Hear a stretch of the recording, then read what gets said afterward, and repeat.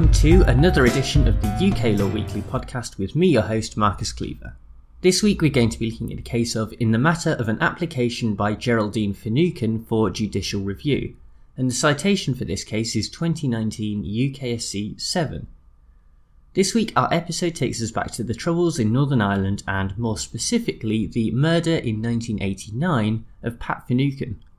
Finucane was a solicitor and through his skilled legal work proved to be very much a thorn in the side of the British establishment throughout the 1980s, as he worked on a number of human rights cases such as that of hunger striker Bobby Sands and the men who died during the 1981 Maze prison protest. Arguably his most famous case, and the one that directly contributed to him becoming a target, was the successful defence of Pat McGowan in the wake of the so-called Corporals killings, where two British Army corporals were murdered by the IRA.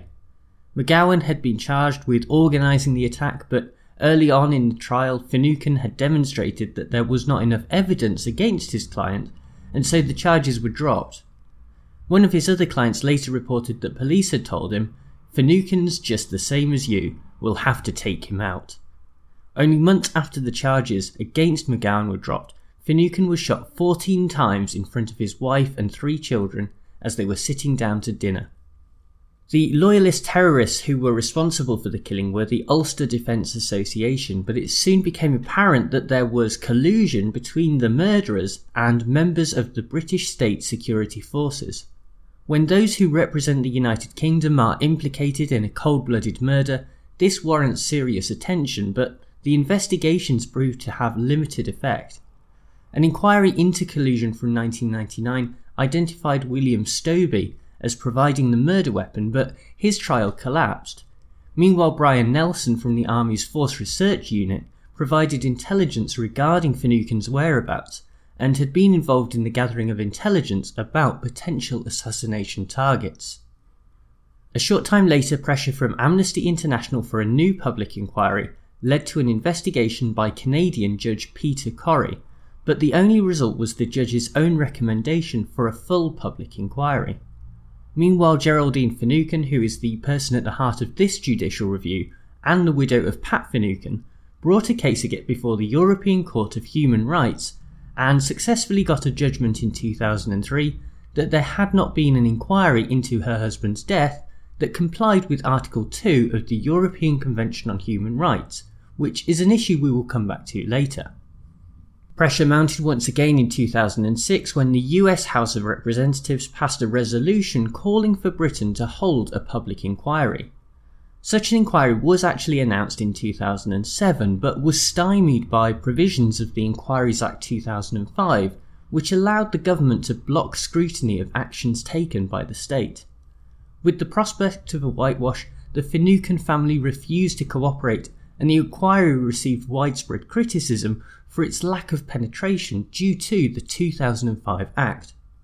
Following the 2010 general election, a new coalition government was formed under David Cameron, and there was renewed hope for justice to be served, but this was short-lived as, although the family would receive an official apology, it was announced in 2011 that there would not be a public inquiry, and that instead an independent review would be undertaken by Sir Desmond de Silva.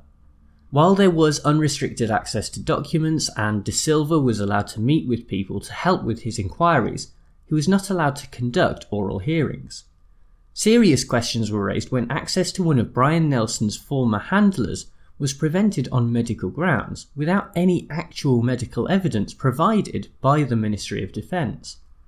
Overall, the report was more of the same for the Finucane family with no real answers, and so Geraldine Finucane brought this case in judicial review on the basis that she had a legitimate expectation for a public inquiry to be held that had been consistently frustrated. Furthermore, human rights arguments were presented based on the right to life under Article 2 and Section 6 of the Human Rights Act 1998, which requires public authorities to act in a way which is not in contravention of the rights under the Convention. The lower courts made limited steps that favoured Mrs Finucane's position, but it would ultimately be up to the Supreme Court to have the final word, and so that is where we pick things up. The justices began with the legitimate expectation of Mrs Finucane which, in order to be enforceable, has to come from a public authority, and be clear and unambiguous. In this case, the various promises and undertakings made by a number of ministers were held to be sufficient to amount to a legitimate expectation that a public inquiry into the murder of Pat Finucane would take place. One of the questions raised by the government was whether this principle still applied when that promise was made to only a select group of individuals, like the Finucane family, rather than the public at large, but the court dismissed the premise of this argument almost out of hand, as the undertaking was a matter of public policy, and there would be a general public interest in the outcome of such an inquiry. Nevertheless, that does not mean that there is an inherent right to an inquiry, and there are circumstances in which the government may be within its legal rights to go back on such a promise. Ultimately, the decision to hold an inquiry is a political one, and the government may decide that there are credible policy reasons for departing from this undertaking. The justices held that where this is the case and a decision is made in good faith, it will be very difficult for an individual to enforce compliance through the courts. Further to this, the allegations by Mrs. Finucane that there is some massive cover-up are clearly very serious and go to the heart of the state's actions in relation to Northern Ireland. For this to be accepted by the court, there would have to be very clear evidence presented, and that simply does not exist here. From this point, the court moved on to address the human rights issues, and in particular those arising under Article 2, the right to life. At first glance, it might seem unusual to bring a case under this part of the convention, as Pat Finucane is dead, and so any right to life that he may have had is now unfortunately extinguished.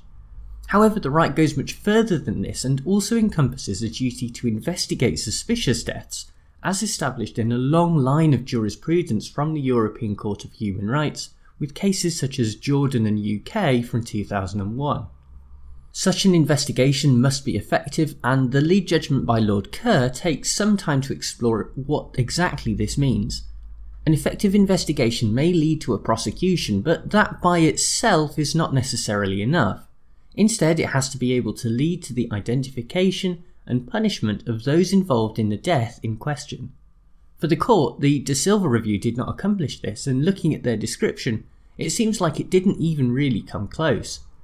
To start off with, there was no means of compelling witnesses to provide testimony, and the evidence that was provided by those who did voluntarily attend was not subject to any sort of cross-examination or verification. This is all before we get to the key witness, who was excused on medical grounds without any medical evidence to support this position. Putting it more simply, the De Silva review did not meet the requirements under Article 2 of the Convention, and therefore the UK still remains in contravention.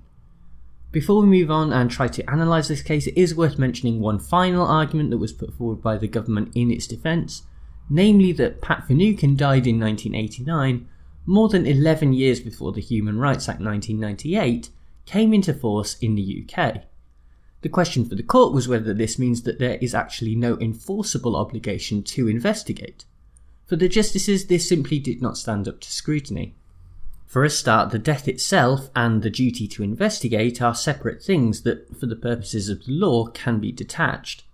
Of course, these events are related, but the idea that if someone died the day before the Human Rights Act came into force, and a day later it was decided that there would be no investigation, simply doesn't hold any water. The time difference here is more than a day, and that is a relevant factor, but does not necessarily extinguish the obligation that the state has. Other important factors, such as the dates on which various undertakings were given by government ministers to the Finucane family, as well as new evidence that has been uncovered over the years, all point to an ongoing subject that still remains very much in the public interest. So how do we approach such a case as this? In some ways it is actually quite difficult, because the UK government is clearly in the wrong, and so it is not surprising that this was noted in such a clear fashion when the question finally went before the independent judicial branch, instead of some flimsy review or investigation that relies on government patronage for its existence. The truth is that the entire process since 1989 has been somewhat suspect, and based only on what we have heard in this case alone, it is not hard to discern a real desire on the part of the British state to keep the truth hidden. Indeed, the Daily Telegraph once indirectly quoted David Cameron as saying, quote, There are people in buildings all around here who won't let a full investigation happen." End quote. All of this raises questions about just how serious this country is about the peace process in Northern Ireland as a whole. The Good Friday Agreement was an important step for the 6 counties, but there is a consummate failure to understand that this was not just the end of a conflict, but also the start of peace, and that maintaining this peace does itself require hard work from all sides. This is something that has very much been missing from the UK side for a number of years now, as the troubles are left in the past and the accord is taken for granted. We see this through a failure by the Secretary of State for Northern Ireland to broker a deal and restore devolved government to Belfast, instead tacitly falling back into de facto Home Rule. We see this through the Brexit negotiations, where Northern Ireland is treated more like a hindrance to a deal instead of a fundamental part of the UK. We see this through other failed inquiries in respect of other tragedies on both sides of the conflict, so that past wounds are allowed to fester instead of being exposed and allowed to heal. Indeed, you may have seen in the previous week that there have been a number of news stories about the words and actions of the Secretary of State for Northern Ireland, and also how these reviews are potentially going to be carried out, and even if they are actually going to be carried out. This case was originally about collusion between the state and a terrorist organisation that was used to commit murder. It is now much deeper and is about collusion within the corridors of power to prevent the truth ever coming to light. Well, thank you very much for tuning into this episode, and thanks as ever to bensound.com who provide the theme music. A couple of shout outs for iTunes reviews that were very kindly left for the podcast. I think we're up to sort of an average rating of 5 stars now, which is amazing. Firstly to Dave R226, who left a very nice review, and a particular thanks to Seb M, who is a writer and has actually written law books on EU financial regulatory law, and gave a 5-star review himself. So thank you very much to both of you for those reviews, and remember you can also leave reviews on iTunes as well. It's very much appreciated. I'll be back with another case next week. For now, bye!